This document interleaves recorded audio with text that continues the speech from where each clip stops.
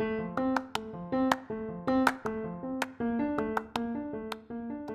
and welcome to the Bite Size Bible Study Podcast. I am your host, Phil Shiroki, and today we are going to conclude our look at what is the will of God. This study is intended to look at both the will of God for humanity overall, as well as in our own individual lives. So, without any further ado, let's continue and conclude our look at what is the will of God. We're going to flip over next to 1 Thessalonians chapter 4. We're going to look at verses 3 to 8. For this is the will of God, your sanctification, that you should abstain from sexual immorality, that each of you should know how to possess his own vessel in sanctification and honor, not in passion of lust, like the Gentiles who do not know God, that no one should take advantage of and defraud his brother in this matter, because the Lord is the avenger of all such, as we also forewarned you and testified. For God did not call us to uncleanliness, but in holiness. Therefore, he who rejects this does not reject man, but God, who has also given us his Holy Spirit.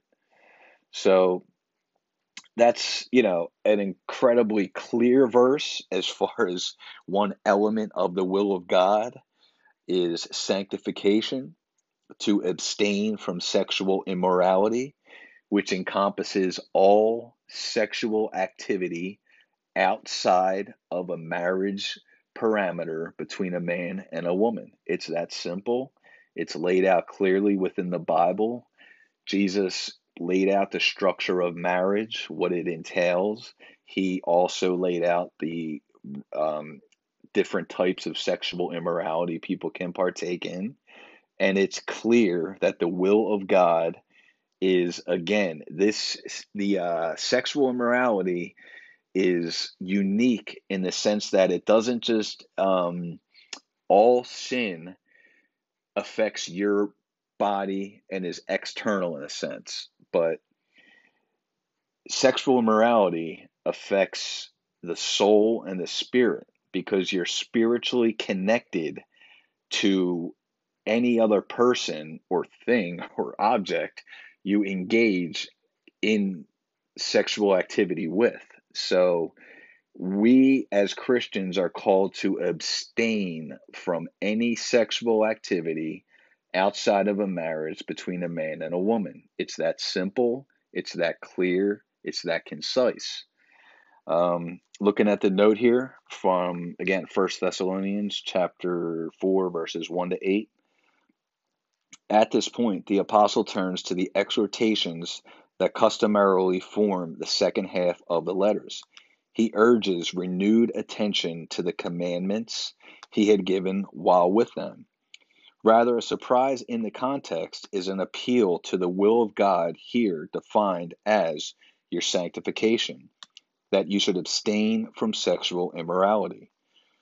For a largely Gentile audience, the advice is relevant and specific.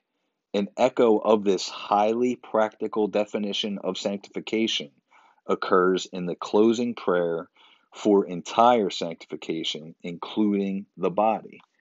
So, again, it's just, sanctification comes down to abstaining from sexual immorality. It's a big deal to God, a huge deal. It's highly offensive to him.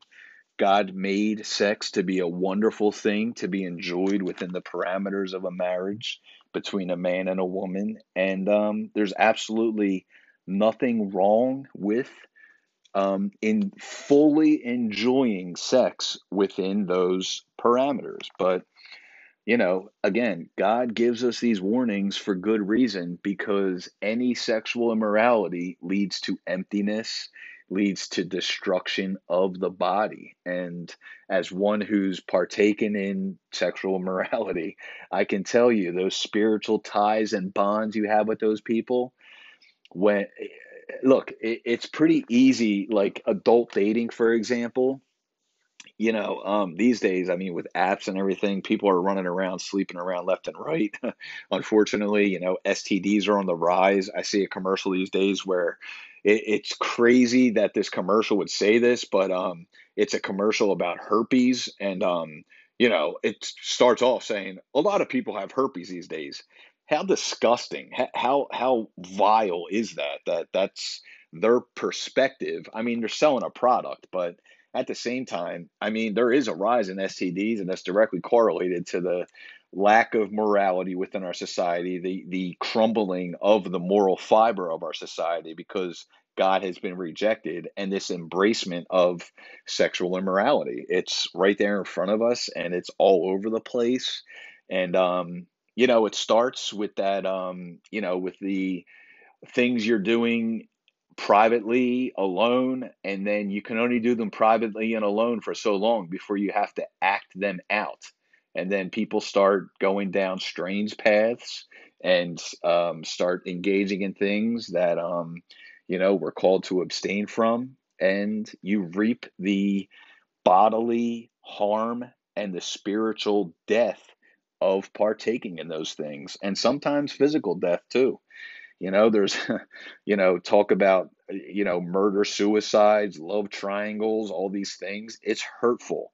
When you find out, you're in a relationship, a marriage or a serious relationship, you find out your partner's, unfaithful. That's brutal, devastating.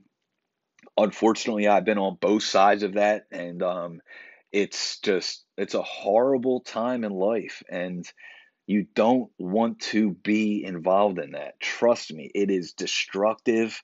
It's the last thing. I believe, it's very hurtful. Sexual immorality, I believe it's part of the sanctification that's stressed there because it is very hurtful and painful. And I believe a lot of that deep hurt and pain is because you are spiritually joined with everyone you sleep with, and have I won't sugarcoat it. Everyone you have sexual relations with, and again, it's brutal when that trust and that relationship is violated. It's destructive, and it causes a lot of hurt and pain, and it's just it's wise to heed the warnings against that specific thing. So let's look at Matthew chapter 6, verse 33 next. But seek ye first the kingdom of God and his righteousness, and all these things shall be added to you. So, what that's saying there is rather than being preoccupied with material things, our ambition should be to seek first God's kingdom and righteousness, knowing that as we do so, he has pledged himself with covenant faithfulness to respond. All these things shall be added to you.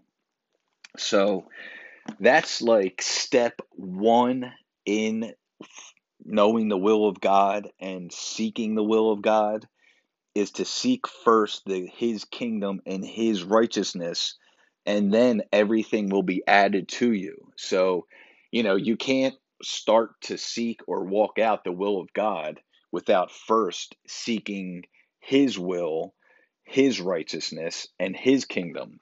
And believe me when I say God is very faithful in adding all things to you. He will do that. He is glad and happy to do that. And there's it's incredible when you make conscious choices for God, when he starts to bless you in ways that you would have never expected, and then you're able to really enjoy, life, genuinely enjoy the relationships, the things you're doing in life because you're in the will of God. Again, there's the bigger picture of just following God's commandments, seeking his kingdom first, and then having all things added unto you as, in God's timing. Don't try to rush things because trust me, as one who's tried to rush things, you don't want to try to race past God's will and God's timing for your life because it will lead to utter devastation, destruction, and failure in that part of your life. And sometimes, depending on what that part of your life is, it can have a broader effect on other areas of your life. So be cautious with it, with how you approach, again, life and seeking God's will for your life. One essential element to fulfilling God's will for our lives is waiting on the Lord and being patient. Because again, it's pretty easy to see if something is of the Lord and if something isn't. If it's sinful, it's not God's will for you. Plain and simple. That's it. Okay, so I'll just leave it there. We're going to finish up here and look in Colossians chapter 1, verses 9 and 10. For this reason, we also, since the day we heard it, do not cease to pray for you and ask that you may be filled with the knowledge of His will in all wisdom and spiritual understanding, that you may walk worthy of the Lord, fully pleasing Him, being fruitful in every good work and increasing in the knowledge of God. So, looking down here at the note for Colossians chapter 1, verses 9 and 10, knowledge. The heretics promise their followers new knowledge. See Greek Gnosticism. It's just, just secret knowledge, whatever you want to call it, occultism, which is self-serving. Which, again, that whole idea, occultism, it's all self-serving. It's all, they're just basically their own gods. They're seeking their own glorification, their own higher elevation, whatever you want to call it. It's all garbage. It's all Gnosticism, occultism. But Paul prays that the Colossians fully attain to and be controlled by the fullest and clearest knowledge of God's will. To walk worthy of the Lord describes a radical commitment of will, affection, and disposition to pleasing Christ. Fruitfulness, growth in godly knowledge, divine empowerment, and thankfulness characterize such a walk.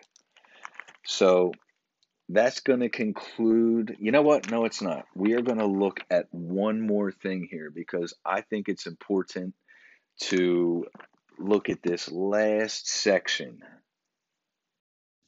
And this last section we're going to look at is another excerpt from the book Spiritual Answers to Hard Questions, written by Mr. Pat Robertson. And this is addressing how can I know God's will? The best way to know God's will is to be familiar with the Bible. That is because virtually everything you need to know concerning the will of God is in the Bible. If you get to know God's Word and understand it clearly, you can know the will of God. Another way you can know the will of God is through prayer, when you commune with God and learn what pleases Him. The Bible says, "Let the peace of God rule in your hearts." This means that the peace of God is like a regulator, so that when you violate the will of God, His peace leaves you and you have inner turmoil, immediately discovering you are going against God's will. Knowing God's Word and knowing the peace that comes about through a continuous relationship with Him are the best ways of knowing God's will. It is also true, however, that God will show us His will through a number of other means. He will show us His will through godly counselors. We can also discern God's will in part through circumstances, through the inner voice of the Spirit of God speaking to us, or through visions or dreams. He can reveal His will to us in many ways. The key is to be sure that we are submitted to Him and are willing to do whatever He shows us. If we purpose to do His will, we will know his leading. Finally, for people who seemingly are unable to discern God's positive directions, I recommend negative guidance. Say, Father, I want your will above all else. Please do not let me miss your plan and purpose for my life. Such surrender has the guarantee of his guidance. So, quickly there, one prayer that I pray often, especially when I'm at a point of decision, is sort of like what I recently prayed when I had some temptation facing me. I said, Lord, close this door and just slam it shut. And sure enough, God did that. And, basically that goes along with this bigger theme of you can pray, God, open doors that are your will and close doors that are not your will. And if you're open and receptive to how God responds and you don't fight his will, then he can pretty plainly open and close those doors. So, an example would be, if you have plans to do something, for example, that isn't exactly the most godly activity, and you pray, God, close this door. Well, don't be surprised if those people that you have plans with may call you and say, hey, we're not going to do this, we're going to do something else. Or who knows? It might be that you're driving on your way to that place and you get a flat tire and can't make it. Don't pray for the spiritual discernment to be able to understand God's will and God's guidance in your life as well. Because believe me, God will respond to your prayer, but you also must be responsive and obedient to his response. So don't be surprised, if God will add and he will take away from your life according to his will and according to his ultimate purpose. Because again, let's look at the bigger picture here. We are all tools and instruments of God and being used for his divine purpose at the end of the day. That's why I try to take the personal aspect and the whole will of God for my life thing out of it sometimes, because again, this study is not focused on necessarily a personal seeking of the will of God for each and one of our lives, because ultimately the real purpose is God's purposes for humanity, and we are simply called to be available to be used by God however he may use us to serve his purposes. So again, it's a beautiful thing. God blesses us individually and uniquely with specific gifts. But please, we have to keep in mind here that the ultimate purpose is God's purpose, which is always the intent. Now, of course, he has a personal, unique love for humanity because Jesus and God sent his son to die for humanity, for the world, not for a dog, not for a cat, not for an animal, as fun as they may be and as much joy as they may bring in our lives.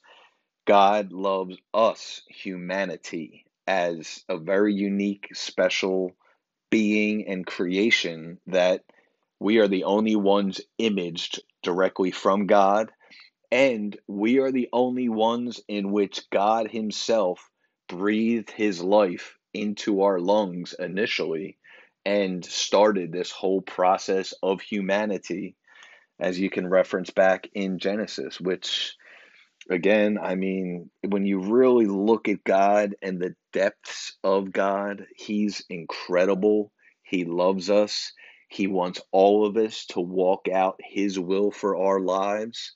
And one of the simplest prayers you can pray over any situation in life is simply, God, not my will, your will be done. And I guarantee you, if you're open and receptive and walking in the ways of the Lord, that prayer in itself will never lead you astray. But you also must pray for discernment, eyes to see, ears to hear, so that you have understanding that when God does respond and do things in your life, you have the wisdom and understanding to see that that's God working, and that's not necessarily you just having bad luck or you having good luck or anything like that. Again, it goes back to that verse in James where we have to have a true understanding that it is not us, it is not our wills, it is if God wills, things will happen in our life. And we must be open and receptive to, again, walk through those doors that are open to us and understand that when doors are closed and it's God's will for those doors to be closed, there is a great reason for it. And the dual purpose of God's will going and us being instruments of that, as well as our best interests, all are always in God's mind as well, then, that's pretty incredible. But we have to be open and receptive and understanding that, God's purposes are the ultimate goal in this. I mean, when we really look at Jesus came to fulfill God's will, well, God's will for Jesus was to be that sacrifice. And that's a pretty tough pill to swallow, as far as Jesus knowing why he was here, knowing he was here to do the will of the Father, and knowing that his ultimate destiny was to be crucified and to have his blood shed for the redemption of sins of the entire world. It's incredible what Jesus did for us. It's also incredible to think now. It's December 23rd, 2020, as I record this, and we're 2 days away from Christmas, the day we celebrate Jesus being born and coming into this world, at least in the Western world. And, that's a pretty incredible thing, thinking that he was born as an infant, to a woman that was used by God. And it's a pretty incredible thing when you look at just God's plan and his will for humanity, and his will that ultimately all would come to know him and would be, saved and redeemed through the death and resurrection of his son, Jesus Christ. So that's going to conclude our look for now at what is the will of God. I hope that provided some clarity. I know I definitely got some clarity just going through those verses and that study. So God bless and have a great day.